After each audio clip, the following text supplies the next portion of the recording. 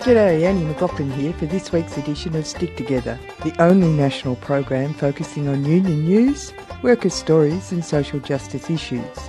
This program is produced in Melbourne for 3CR and the Community Radio Network with the support of the Community Radio Foundation on the stolen lands of the Kulin Nation, and we pay our respects to their elders, past, present and emerging. The fact that Christine Holgate was forced to resign from the top job at Australia Post for giving executives $20,000 Cartier watches as bonuses for a job well done was an anomaly, since in other government departments executives were given monetary bonuses while staff were given a wage freeze for 6 months. The experience of workers at Australia Post during COVID was not at issue in the scandal, but we spoke to Brooke Muscat from the CPSU, Community and Public Sector Union, which covers administrative workers at Australia Post, for some insights into what has been happening for workers. We follow that with a word from Matt Purcell from the ITF, the International Transport Federation, perhaps the only protection for international crew during COVID against unbelievable levels of exploitation. But first, some union news.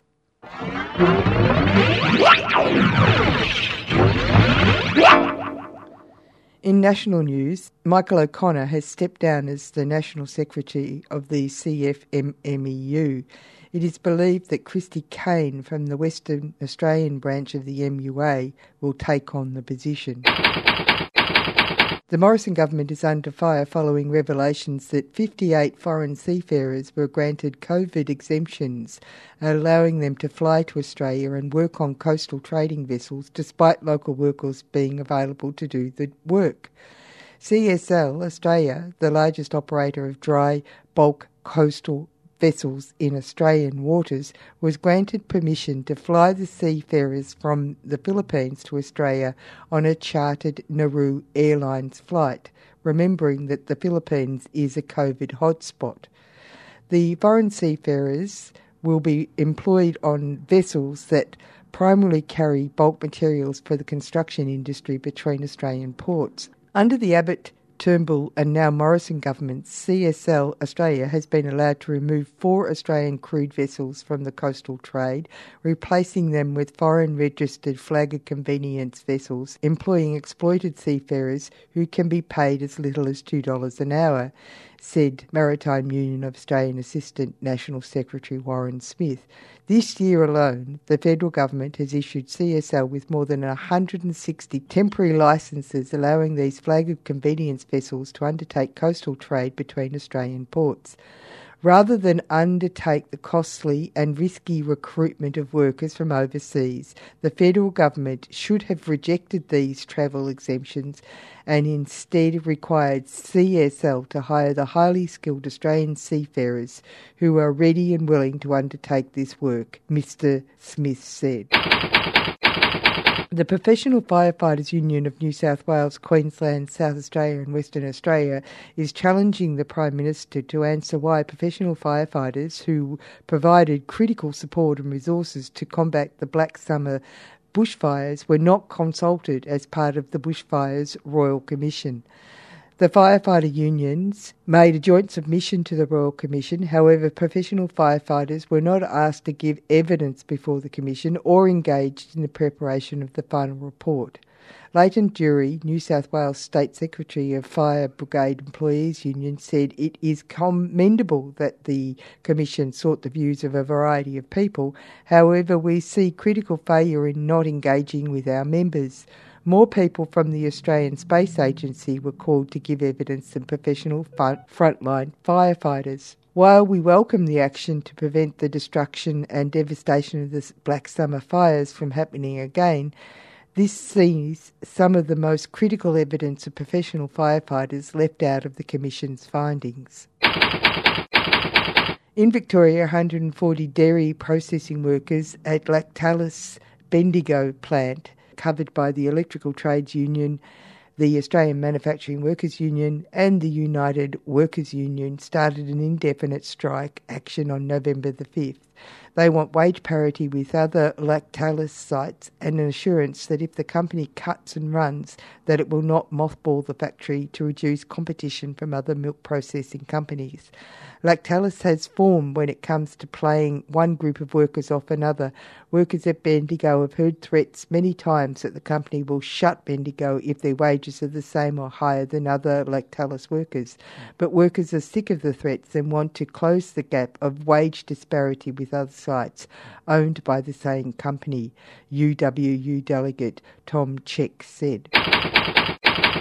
Still in Victoria, nurses and paramedics who transport patients in Royal Flying Doctor Service ambulance in Victoria have started an indefinite campaign of industrial action to stop the introduction of a two-tiered wages system that will reduce the wage of new staff by $4,000 a year compared to current workers whose wages will be grandfathered. The union members who provide non-emergency transport have voted to ban overtime, write slogans on their vehicles and return back to base for their meal breaks rather than eating on the road.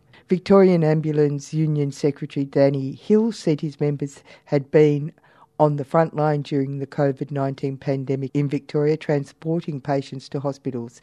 The sentiment was echoed by Nurses Union State Secretary Lisa Fitzpatrick. In Canberra, Calvary Hospital cleaners walked off the job after receiving an offer of an extra 5 cents an hour from their hourly rate of $22.02, despite wages for Calvary cleaning staff having remained unchanged for almost 3 years and $3 lower than wages for cleaners at the nearby Canberra Hospital. More than 60 people took part in the 2-hour strike on Monday. United Workers Union Lyndall Ryan said, given the increase in demand for cleaning services during the pandemic, a larger pay rise was needed. In New South Wales, 18 workers covered by the AMWU, the Australian Manufacturing Workers Union, working at the Panasonic Hussmann subsidiary, have been on strike for over 10 days. They have been pushing for a wages increase of 2.5% over 3 years and that an ongoing issue of bullying at the site be dealt with fairly. G'day guys, my name's Nick Warren. I work here at Hussmann Panasonic. I've been here for 28 years, which is more than half my life. Hi, my name's Greg Day. I've worked here for 32 years. At the moment we're trying to get a better deal, but Panasonic doesn't seem to want to come to the party at all. In the past when we've had negotiations, we've always talked and worked something out, but they've just left us on the grass. Lots of guys here are struggling to support their families, but there's not much we can do about it until Panasonic want to come and talk to us. How do I pay bills? How do I pay my mortgage? At the end of the day, I tell my family I'm trying to get a better deal for everyone and for our family and for future. We've come to work all the way through COVID, where all the office staff have stayed home. I just don't think it's real fair that they haven't looked after us. I put my heart and soul into it. I do more hours than I should. I don't get paid for it. I think my dedication speaks for itself.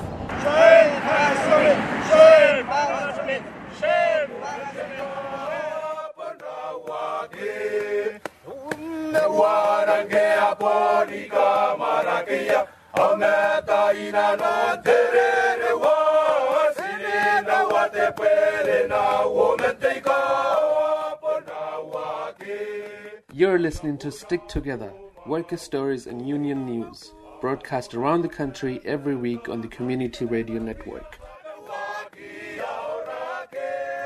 The Australian Post Office has proven its worth during COVID, but it wouldn't escape anyone who used the service that at some stages Australia Post employees were being told to make deliveries on weekends in their own cars. And if you stop to chat, that it wasn't because they were being paid the big bucks. I spoke to Brooke Muscat from the CPSU Community and Public Sector Union, who cover administrative workers at Australia Post, for some insight into what is going on for workers. Okay, so the Senate Estimates Committee discovered that the Australia Post executives were given very expensive Cartier watches, which just puts salt on the wounds, doesn't it, in relation to what's been happening to administrative and clerical workers at Australia Post during COVID. Can you talk to a little bit about what's so egregious about these opulent gifts? Absolutely. So as you mentioned last week in Senate estimates, it was revealed that Australia Post gifted themselves, senior executives gifted themselves up to $20,000 worth of Cartier watches. That's at the same time as our members, unfortunately, are being forced to accept a pay freeze. Their workload is absolutely going through the roof in response to the pandemic. They're at the front line. They're low-paid workers. So those Cartier watches actually add up to almost a quarter of our members' yearly salaries. So there's a real difference or disconnect between what the senior executive staff are prepared to pay themselves in comparison to very low-paid workers on the front line. It's been very strange too. In your submission, the CPSU submission to the committee, you outlined some responses from experiences of some of your workers when the COVID hit, where they were being forced to take annual leave and long service leave entitlements, and others were forced into leave without pay. Can you talk to us about what happened to your workers then? Absolutely. So initially, when COVID became a serious issue across Australia, the major issue with Australia Post was that they forced our members to take leave. They said that they were in financial difficulty, that our members needed to take leave to sort of bear some of the burden of that financial difficulty. What we found later was, in fact, Australia Post has reached record profits. And then, after our members returned into the workplace, senior management said, well, in fact, that didn't actually save us any money at all. So it was very counterintuitive to force people out of the workplace, particularly in a time when the need for Australia Post services is so high. So not only did they force our members onto leave, they refused to rule out redundancies, but also another thing that we're finding that's come out of the pandemic, unfortunately, is a significant increase in customer aggression in terms of our members in the call and contact centres, the call centres and contact centres. And Australia Post has been really slow to deal with that too. So there's quite systemic issues across Australia Post. They've actually probably created the problems because the Australia Post has a important role in Australian society's consciousness, doesn't it? Absolutely. It's an institution. It's a government-owned entity. Australians want Australia Post in Australians' hands. What they don't want to see is very, very highly paid executives gifting themselves Cartier watches or very exorbitant bonuses of up to $60 million. Now, this is part of an ongoing arrangement across, internationally. There's been this push to streamline postal services under the guise that people aren't using letters anymore, and that immediately goes into, because as you said, the Australia Post is actually run by the government and it's an institution and it's covered by legislation and it's got regulative standards that it has to cover. Now, recently they were allowed to reduce the how often they needed to deliver letters, which of course then has a kick-on effect to how many people are being employed as posties. But instead of 5 days a week, they are allowed to do it only 2 days a week. Now, when the pandemic happened, that of course meant that there was backlogs, weren't there? But the organisation didn't respond, as a business would. Yes, that's right. So they are looking to reduce the services, or they have in fact, in terms of letter delivery. There has been skyrocketing parcel delivery across Australia Post. We're concerned that, I guess, COVID-19 was used as the excuse to introduce this alternative delivery model, when in fact it's something that the organisation had been looking at for some time. And given that it is a government-owned entity, I think Australians broadly want to see the same level of standard that has always applied. So that's been quite difficult for people to accept, and there hasn't necessarily been good communication to the broader community about those changes to service delivery, which has then resulted in the customer aggression that our members are facing, unfortunately. So customer aggression on top of wage freezes and no job security is incredibly problematic. So what they've done is hired a whole lot of casuals, and they've made people who were on secure contracts take leave, rather than redeploy them into the areas where they were most needed. That's right. So that's exactly what happened. And we had said from the outset that, yes, if it's looking like you need to sort of shift your resources around the organisation, we would work with you to achieve that. It just seems nonsensical that you would send your permanent workforce on leave. Some of our members didn't actually have leave, unfortunately, but were sent on leave, and then you would hire in casuals to undertake that critical work. That work was there. There was always work for our members to undertake. So it was a very unusual decision by Australia Post. And I think that's why this, I guess the revelations around spending money on Cartier watches and big bonuses at the same time as you're treating your workforce so appallingly is just so galling. Our members are absolutely shocked and appalled by the decision-making of Australia Post. And because of that, we're actually seeking a full investigation into the board, as well as, we're asking for Christina Holgate to actually resign, not just step to one side. Yeah, it sounds like to me. I mean, as people said, they've been seeing postal workers delivering parcels on the weekend in their own cars. That's exactly right. That was one of the things that was actually asked of the workforce. Now, we represent your clerical, as you say, administrative and call centre workers, but our understanding is that staff outside of our areas of coverage were actually asked to use their own cars and deliver things in their own time. So how can you marry that up when you've got, executives having access to, as I say, $60 million worth of bonuses at the same time as frontline workers who are keeping Australia Post running are being asked to use their own cars in their own time to deliver to Australians. And also, since it is actually, the employer is actually the federal government, this business about saying that they're all about jobs also seems to be a bit askew with as well. Yes, I couldn't agree with you more. I'm pretty certain that what Australia needs now is secure, safe jobs and we're not even through the pandemic. That's what we need right now. And Australia Post is a huge employer, and we want to see those jobs retained and protected. We don't want to see a reduction in service delivery. We want to make sure that frontline staff have jobs into the future, but particularly during this difficult time. It's interesting because just before I let you go, because I'm sure you're a busy person, there was a fantastic little bit where it was pointed out that it takes 11 days for Express Post to reach regional and remote New South Wales. Nothing express about it. Obviously, they're trying to damage Australia Post's fantastic record.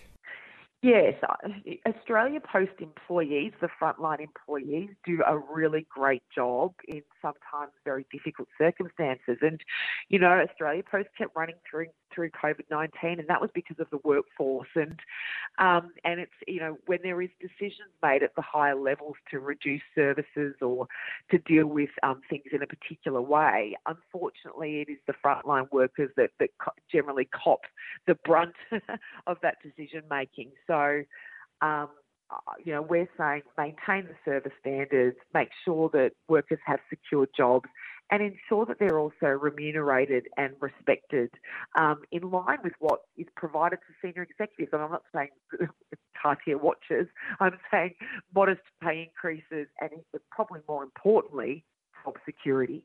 You're listening to Stick Together, worker stories, union news and social justice issues. We are finishing the program with a look at some of the issues for maritime workers on flag of convenience ships. It is the ITF, the International Transport Federation, that battles for them when they arrive at port, desperate for their wages, safety from COVID infection, and in some cases, during COVID, just the right to go home after 12 months at sea. Matt Purcell. It's been very hectic in relation to seafarers trapped on vessels. We've got that current figures at the moment are somewhere between 300,000 and 400,000 international seafarers who are forced to extend their contracts. So this has been a work in progress internationally, but very much so in Australia. I think we've collectively around Australia, I think we've done a fairly good job in getting these seafarers off, and of course, we've had to use the assistance of governments and government authorities, but a lot of lobbying, a lot of pressure. But it's a continuing thing until such time that we clear the backlog of this problem, because we had a vessel last week in Melbourne, last week or the week before, the Metis Leader, where 4 crew members, I think it was, have been on the ship for 15 months. So that's totally unacceptable. The ship was detained, and that was subject to a lot of international news because it was one of the biggest ship owners in the world, NYK, Japanese car vessels. So, but not even they're immune from this problem. Well, for an international rating, the usual swing is about 9 months on, and then they have they're supposed to have time off, 2 or 3 months off, and then they'll go back. But in the current crisis, they're going well into the, a year on board the ship, and then we have the officers who are usually 4 to 5 month contracts, and they're also in problems as far as that goes. Why has it been worse during COVID? Is it because they haven't put any systems in, or it just seems easier for them? Well, it's a combination of both, Annie. I think the systems aren't that good. I think in Australia, the best system is the Queensland model. Maritime Queensland have done a terrific job in getting people on and off the vessels. But in other states, we've had trouble in Victoria, very difficult there as well. But it's also a good excuse, I think, for some ship owners to say, oh, look, we tried to get these people off, but we couldn't get them off. And in most cases, we find that that's a pretty lame excuse. If you really want to get someone off a ship, I mean, we were getting people off ships here in Victoria at the height of, and we're having when they're having 750, 800 cases a day. So it's not a case that you can't do it. It's a case of you've got to try and do it. And I think that's where some of these bigger ship owners, some of these big name ship owners are the worst culprits.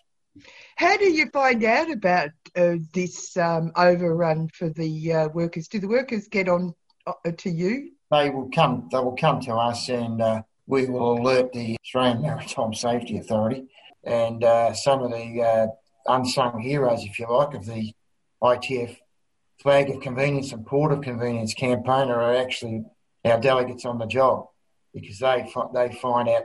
In fact, we find out more stuff through in the initial contact when the ship's tied alongside, either from the people tying the linesmen or the tugs, or when our wharfie members go on board the ship.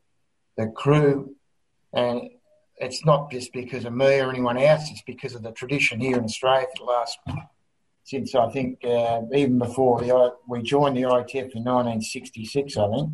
But even before then, there was a lot of protection here in Australia for international seafarers. So there's a history there, and a lot of international seafarers will save up their complaints or their problems until they hit the shores of Australia, and then bingo, they open up and let us know what's going on. We've got a really good network of people around the country who we can rely on and ask them, and they don't never say no. They always go and try and assist the seafarers. The Australian Maritime Safety Authority was saying that 14 months on a ship was acceptable. We've argued that that's not the case. And then one of the worst people we probably thought would be on our side is the flag states. The flag states are pretty weak normally, but only just recently the Panamanian flag state issued a statement saying that no one shall stay on one of their flag vessels for more than 12 months. So that's been a great help, and we're pushing that forward. And really, now AMSA have dropped back to, rather than 14 months, they've dropped back to 11. So, 11 is still a long time, but it's a lot better than 14. At the present time, there's about 16,000 vessels in the world covered by ITF agreements. Then there's another 15 or 16,000 covered by national agreements with our affiliates. So that's probably about half the world's fleet is covered by agreements. What's it mean? It means that if you've got an ITF agreement, at least you're going to have decent working conditions. You're protected, that you're not going to become, like in the old days, thrown overboard, they used to say, but things like that. There's no with a vessel that has no ITF agreement has nothing, basically. Absolutely no protection. Even the insurance, each vessel is supposed to have a P&I, protective and indemnity insurance clause for all the seafarers. We currently have a situation in the Red Sea where none of those vessels are covered even with a P&I agreement. So we're having trouble in the Black Sea where every year there's about 100 or 150 ships sink. No one ever hears about it, and there's no coverage. So it's very important to have an ITF agreement. First of all, our main objective is to get ships covered with ITF agreements. When I started, there was only about 2,500 vessels covered. Now we have about 16,000, so it's been a work in progress. But so that's one thing, and then the other thing is to make sure they're compliant. And then the other problem we've got is when a ship hasn't got an ITF agreement, and the crew are being treated badly and they're not being paid properly, we have to use all the political and industrial muscle we can to try and get some result for those crew members. That's it for Stick Together today. If you want to catch up with our program, the podcast is available at 3cr.org.au or on iTunes or wherever you get your podcasts. You can contact the producers of the show at sticktogether3cr@gmail.com. My name is Annie McLaughlin. Remember, wherever you are, whatever you do, there is a union for you. And until next time, stick together and keep safe.